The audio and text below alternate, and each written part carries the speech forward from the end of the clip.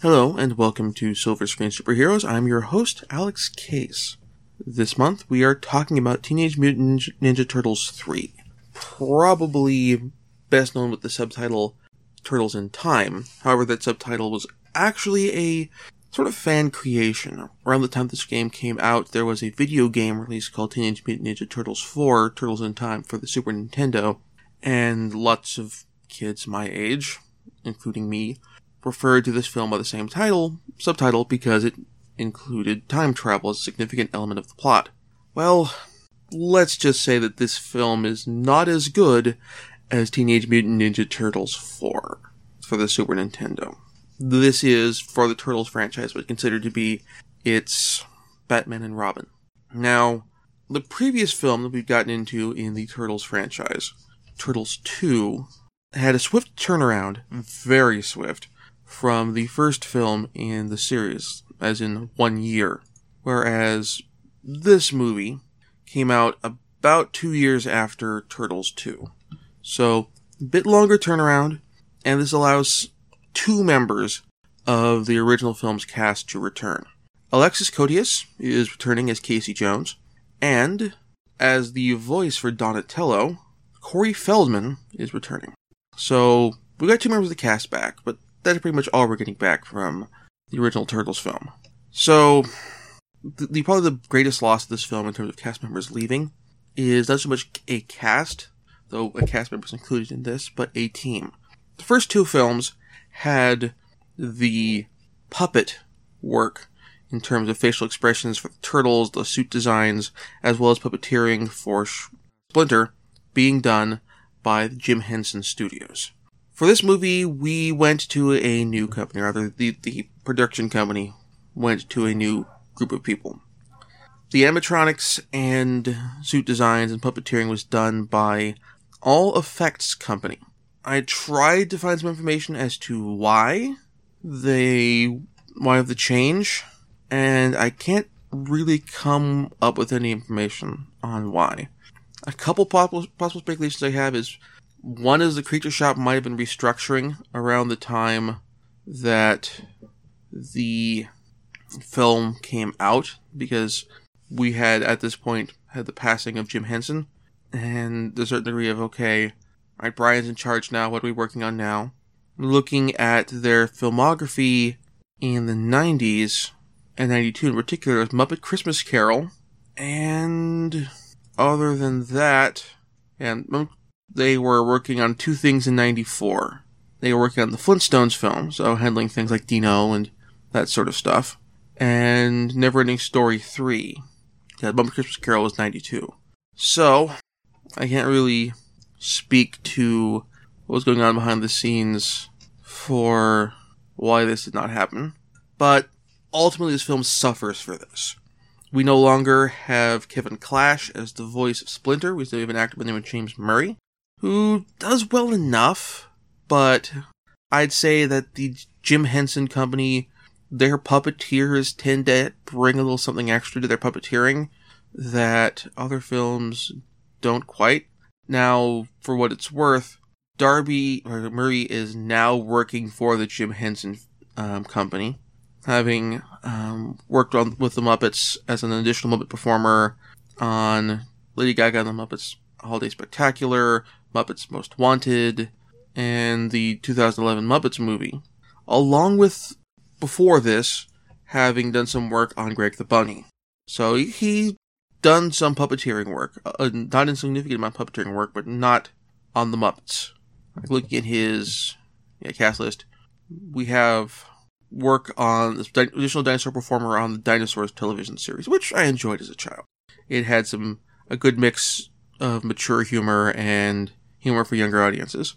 He'd done some Muppet stuff after this, but it's like Muppet Classic Theater, the Timmy the Tooth series, the Mr. Potato Head show, occasional bits of side voice acting. He did voice acting in 2 anime series, as a background character in Ghost in the Shell Standalone Complex, a one-off character in the anime series Yukikaze, and a little bit of video game voice acting work, particularly in The Darkness 2, and as a one-off character in The Bureau XCOM Declassified. So, there's that. Now, because this film spends a significant amount of time in feudal Japan, we have a significant number of cast members who are Japanese American. And I do want to give props to the filmmakers for casting Japanese actors in Japanese roles. We don't have a situation of, oh, we're shooting in feudal Japan, let's go to central casting and just get general Asian actors. I mean, also, not having any sort of significant whitewashing is good either, but still. It's nice when they go, okay, these characters are Japanese, we're going to cast Japanese people. As opposed to, because they're different ethnic groups, and certainly there's a degree of tension among the Asian American community with casting people of a completely different Asian ethnicity for a Asian role, because in the eyes of the casting people, all Asian people are the same, which is not true in the slightest.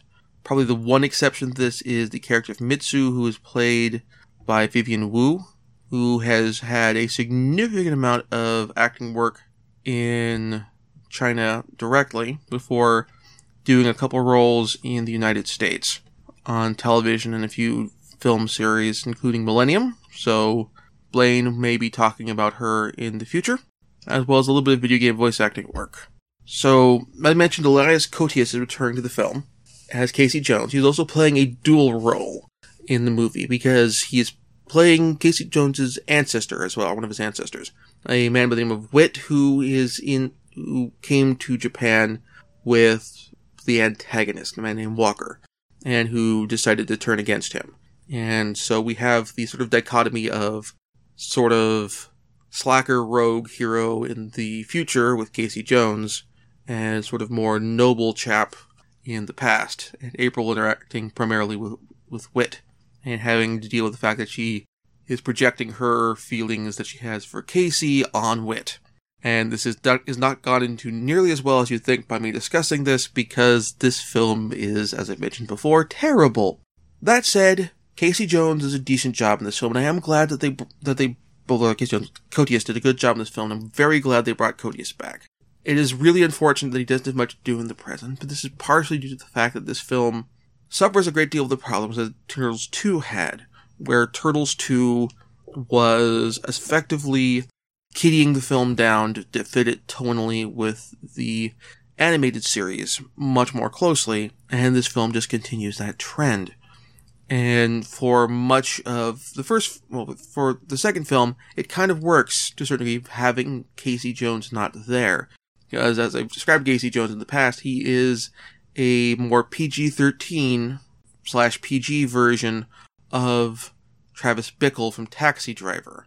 And if you're trying to make as much of a soft PG, hard G movie as Turtles 2 was, then you face the fact that having the slightly more family-friendly Travis Bickle-esque character in your film isn't going to work. Whereas here, it shows up clearly that Casey Jones has basically, to a certain extent, been defanged in this film. His edge is gone. His hard edges, his rough nature is gone. He's not a guy necessarily anymore who's going to put on a hockey mask, grab a golf bag full of sporting equipment, and beat up muggers in the middle of the night. He gets a fight scene, but it's not really the same, and it doesn't work as well. Probably talk a bit about Walker as well. The character is played by Stuart Wilson. The character is a English trader who has come to smuggle firearms into Japan. Now, Wilson has been in a few notable roles. He was in The Mask of Zorro and Enemy of the State in 1998. He was Dr. Hatcher in Hot Fuzz. He's had a couple roles in the television series MI5, also known in the UK as Spooks. And he was Jack Travis in Lethal Weapon 3, which came out 2 years before this, contemporary with the second film. And in that film, he was playing the big bad. So this is definitely a case where Wilson is in this movie based on his role as the bad guy in Lethal Weapon 3. So, let's talk about the plot. The Turtles are in their lair from the second film, which is still a good set, and I'm glad that they reused it, and they kept it around. And While they are in the lair, April stops by after, while they're something of an argument of, well, we've beaten the Foot, we've saved the city, we've been outed, why are we still hanging out down here? And basically April shows up with some stuff as a distraction, including a ancient artifact she picked up at a flea market to help, but as a gift for Splinter. Everyone got various gifts of various kinds. Donatello got a tube radio, Raphael got a fedora, Michelangelo got a lampshade to wear on his head because he's a silly person, etc. So, meanwhile, in feudal Japan, which, by feudal Japan I mean it's set there, but we have a case of, for the exterior shots, or the Oregon coast is doubling for the Japanese coast. And I live in Oregon, it's nice seeing Oregon in film. However, this is probably the worst film that the state of Oregon has been featured in. And I'm including The Hunted, starring Benicio del Toro. That film had some very good moments to it, and some good performances by Tommy Lee Jones and Benicio del Toro, and they really helped save that film. There is very little that saves this film. There's nothing that saves this film. There is no saving this film.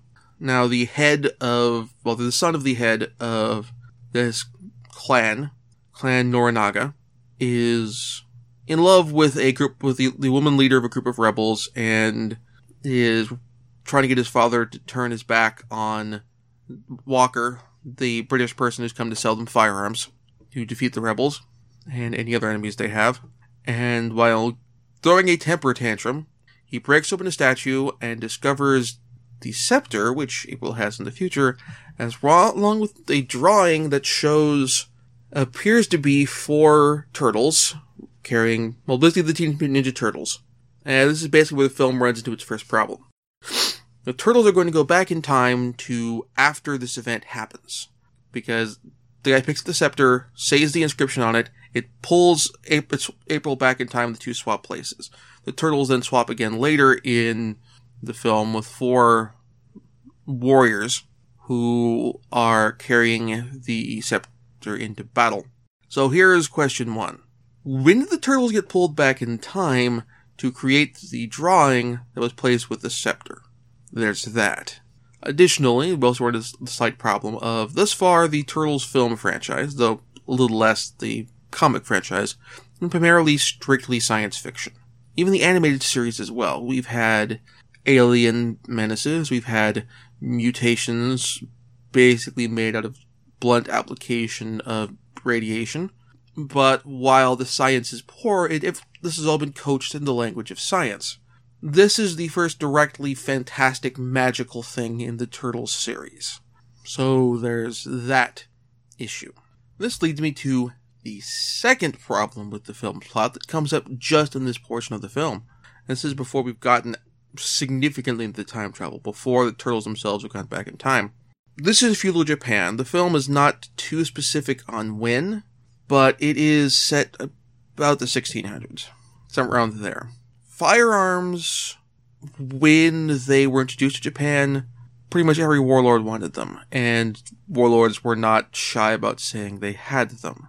Walker acts like he is the first guy to bring firearms to Japan.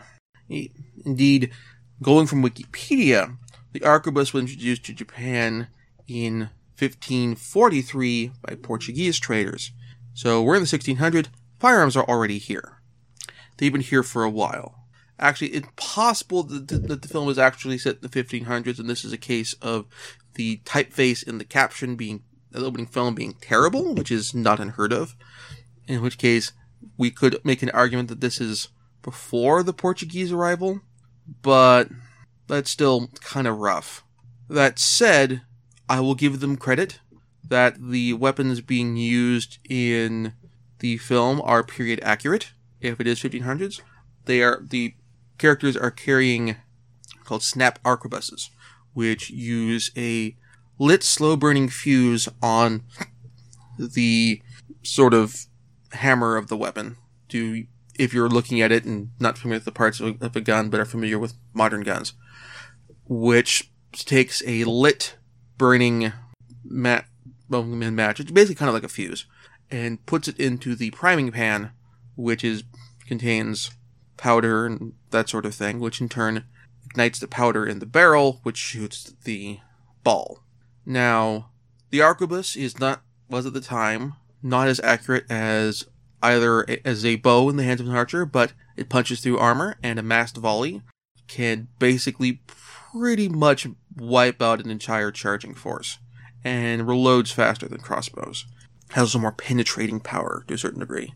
So this leads to situations like in the Kurosawa film Kagemusha, when we have a dramatized version of the Battle of Nagashino, where massed musket fire basically wipes out groups of charging cavalry. So this film is a little rough, because it's either being, in terms of timeline-wise, I can't get quite as mad as I thought. Now, if this is actually 1600s, not 1500s, then the idea of these guys selling guns and like, oh, this is the total game changer, nobody's got these, is bogus. If this is meant to be before the Portuguese arrival and selling of muskets, then I could probably cut them a little bit of slack, because since the turtles prevent the guns from being sold, that gives them something that that no one else had seen before, and could be a great equalizer, and the fact that the turtles prevent them from being sold preserves the timeline, so to speak. So, the turtles end up being taken back in time in pursuit of April. This time they initiate the time travel, and 4 warriors are brought to the future, and the warriors are put in the care of Kenshin and Casey Jones to basically serve as babysitter.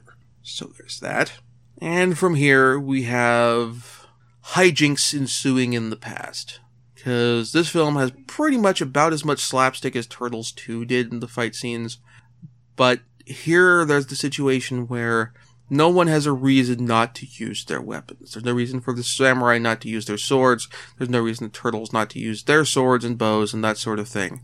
We do have the advantage here in terms of the fighting where the turtles are using the weapons against other people who are armed, but it still doesn't quite work as well. It's situations where somebody ends a sword fight by cutting somebody's top knot, or by cutting the waistband of their pants, or that sort of thing. Lots of bad slapstick conclusions to fights, as opposed to anything that feels even remotely like real, even compared to stuff like, say, Princess Bride, where there are sword fights, very few people kill each other with their swords, but when they don't kill each other, it's a situation where somebody has their mercy, and they use a non-comedic way to remove them from the fight. Puts them at their mercy, punches them in the face, or smacks them upside the head with the hilt of their sword, that sort of thing. So, this film is significantly disappointing in that regard. There are additional character bits as well. It turns out the turtles don't speak Japanese, don't know any Japanese at all, in spite of being raised by a rat who was a Japanese rat. Long story short, his master is Japanese, and he came to America with his master, as established in the first film. So there's that. Further, aside from the wit connection and just needing to bring April back from the past, the stakes are significantly low. Yes, saving wit potentially saves Casey Jones in the future, but April's the only real one who picks up on the Casey Jones connection, really. Theoretically, stopping Walker from introducing the guns could prevent guns from being introduced too early in the timeline, but that's really depending on other aspects of the film. It's kind of questionable. There's potentially an implication that the kid that Michelangelo befriends in the past is somehow related to Splinter's master, but that's not really clear. All they really share is a first name, or rather than the first name, but a given name as opposed to a familial name. So there's that. So the plot just doesn't work very well. Additionally, the effects aren't great. The suits, certainly I will give them that they appear to be much more mobile in fights. We see Donatello able to do some stuff with the bow that he really wasn't able to do in the earlier films. And like he's actually really demonstrating bow staff fighting very well. There are films where the costumes are a bit more, I feel like, restrictive for the bow to be as useful as a weapon in terms of use it to its full potential. So that's probably the one thing that these suit designers have going for them. But the faces are not as expressive. They have some movement in the face, but not as much. The effect for when Walker is defeated and he dies the Disney death if you fall from a great height, in this case into water, and rather than having to add like a splat, rather than doing something like, oh, we're dropping something off a cliff, we're using that footage and we're superimposing Walker over that thing so that when the object hits the water and splashes, we'll cut in the splash. We have no splash here. It's just like they cut around him. Further, there's a kind of pretty terrible shot at the beginning of the film which shows a group of samurai riding in front of the sunset.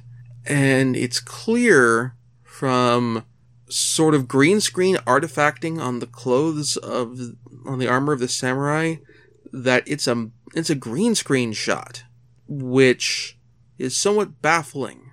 It made a situation where they had this particular shot in mind. There was no way they were able to replicate it in the location they were shooting at. But even then, there's gotta be a better way to do that than a green screen shot that you can't pull off. The final major problem I have with the film, aside from the terrible comedy and the terrible slapstick, and there's a lot of it in this film, is that the movie, it seems like a silly thing, but has very little, only the slightest lip service to the idea of the fact that because we're in feudal Japan, the people there speak Japanese as their first language. Everyone the turtles encounter speaks English. It's one thing if, like, for example, the nobles speak English. If Lord Norinaga and the higher-up members of his court, like Kenshin, speak English because they've been interacting with Walker, who either doesn't speak Japanese or doesn't care that much to speak Japanese. Or maybe doesn't speak it well. Or they've been dealing with Walker long enough to pick up fluency. In which case, however, the film doesn't set up a situation where that could be the case because it's kind of clear that Walker's shown up and hasn't been around there very long.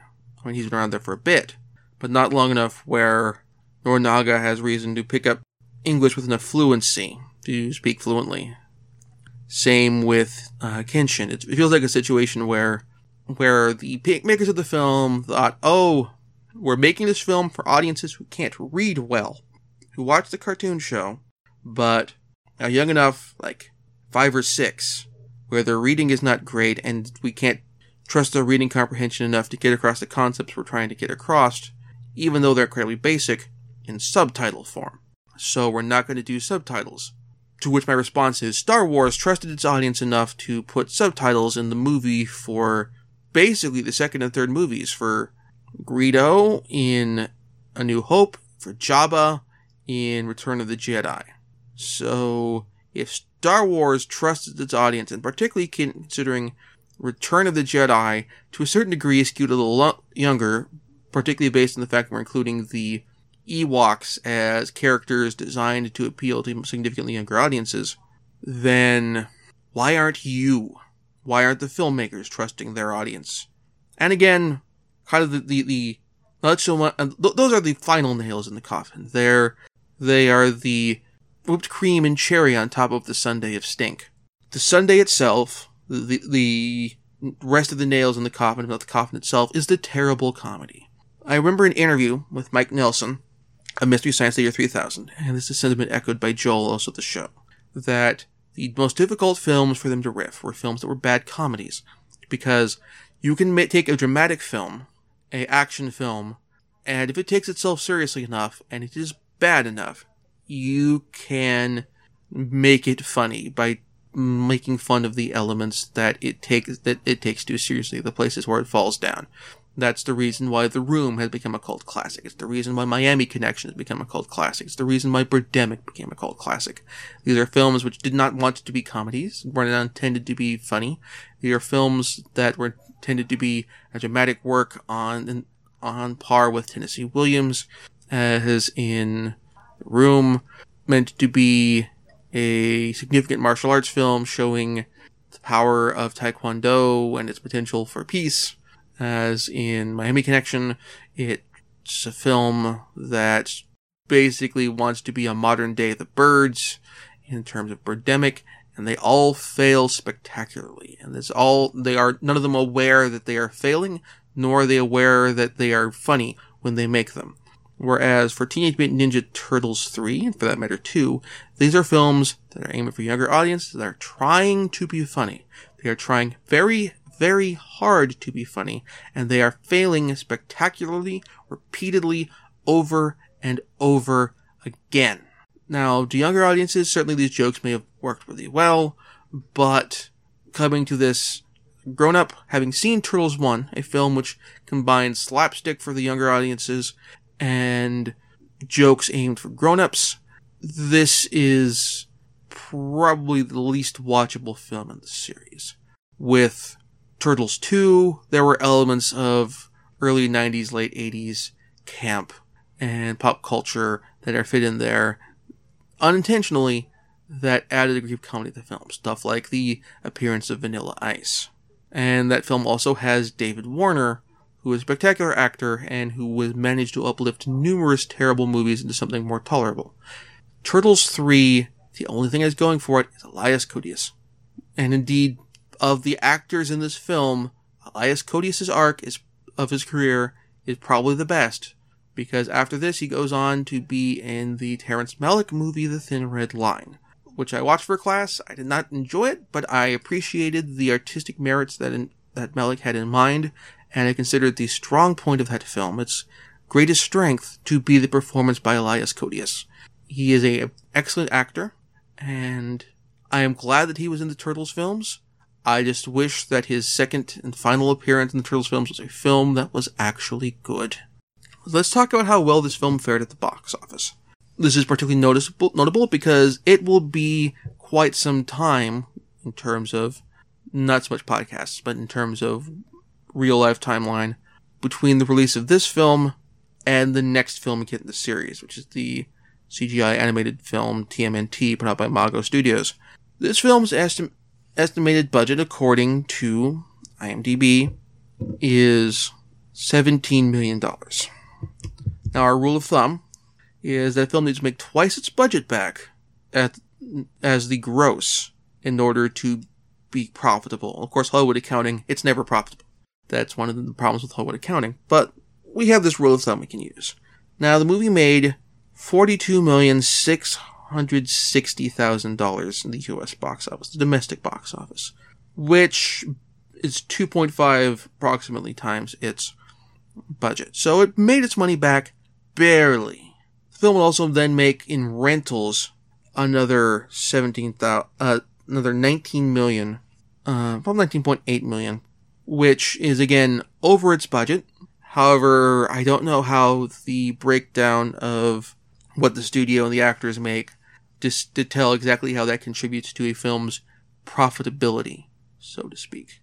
That, combined with the fact that this film was savaged at the box office, justifiably so, by critics, justifiably so, led to this effectively being the final film of the original sort of live-action Turtles franchise. The final film used practical effects for the Turtles. We would see practical animatronic suits used for the Teenage Mutant Ninja Turtles: The Next Mutation live-action series. And also, the last Turtles film we would get until 2007, which is it's over 10 years, probably about 14 years later. So this basically killed the Turtles franchise for 15 years. And indeed, next month, I will talk about the Imago Studios animated film TMNT, with a much better cast and a significantly better film. So, thank you very much for watching. or listening rather. I will see you then. Hear you then. If you enjoyed the show, please give a positive review on iTunes and Stitcher or whatever your podcatching client is. And check out our other podcasts. We have, I would certainly recommend, aside from the Master Podcast audio feed, which has everything put out, including this, and the other podcast I do for Bureau 42, which is the Greatest Science Fiction Film Tournament podcast, is with the upcoming return of the X-Files. I would certainly recommend Blaine Dowler's X-Files Retrospectives podcast, along with his Comic Book Physics and 75 Greatest Marvels Countdown podcasts. Excellent podcasts. I listen to all of them, and I enjoy them immensely. And I don't just say that because I'm on the same network. I am with the site. They're all worth checking out. And yeah. So once again, thank you very much for listening.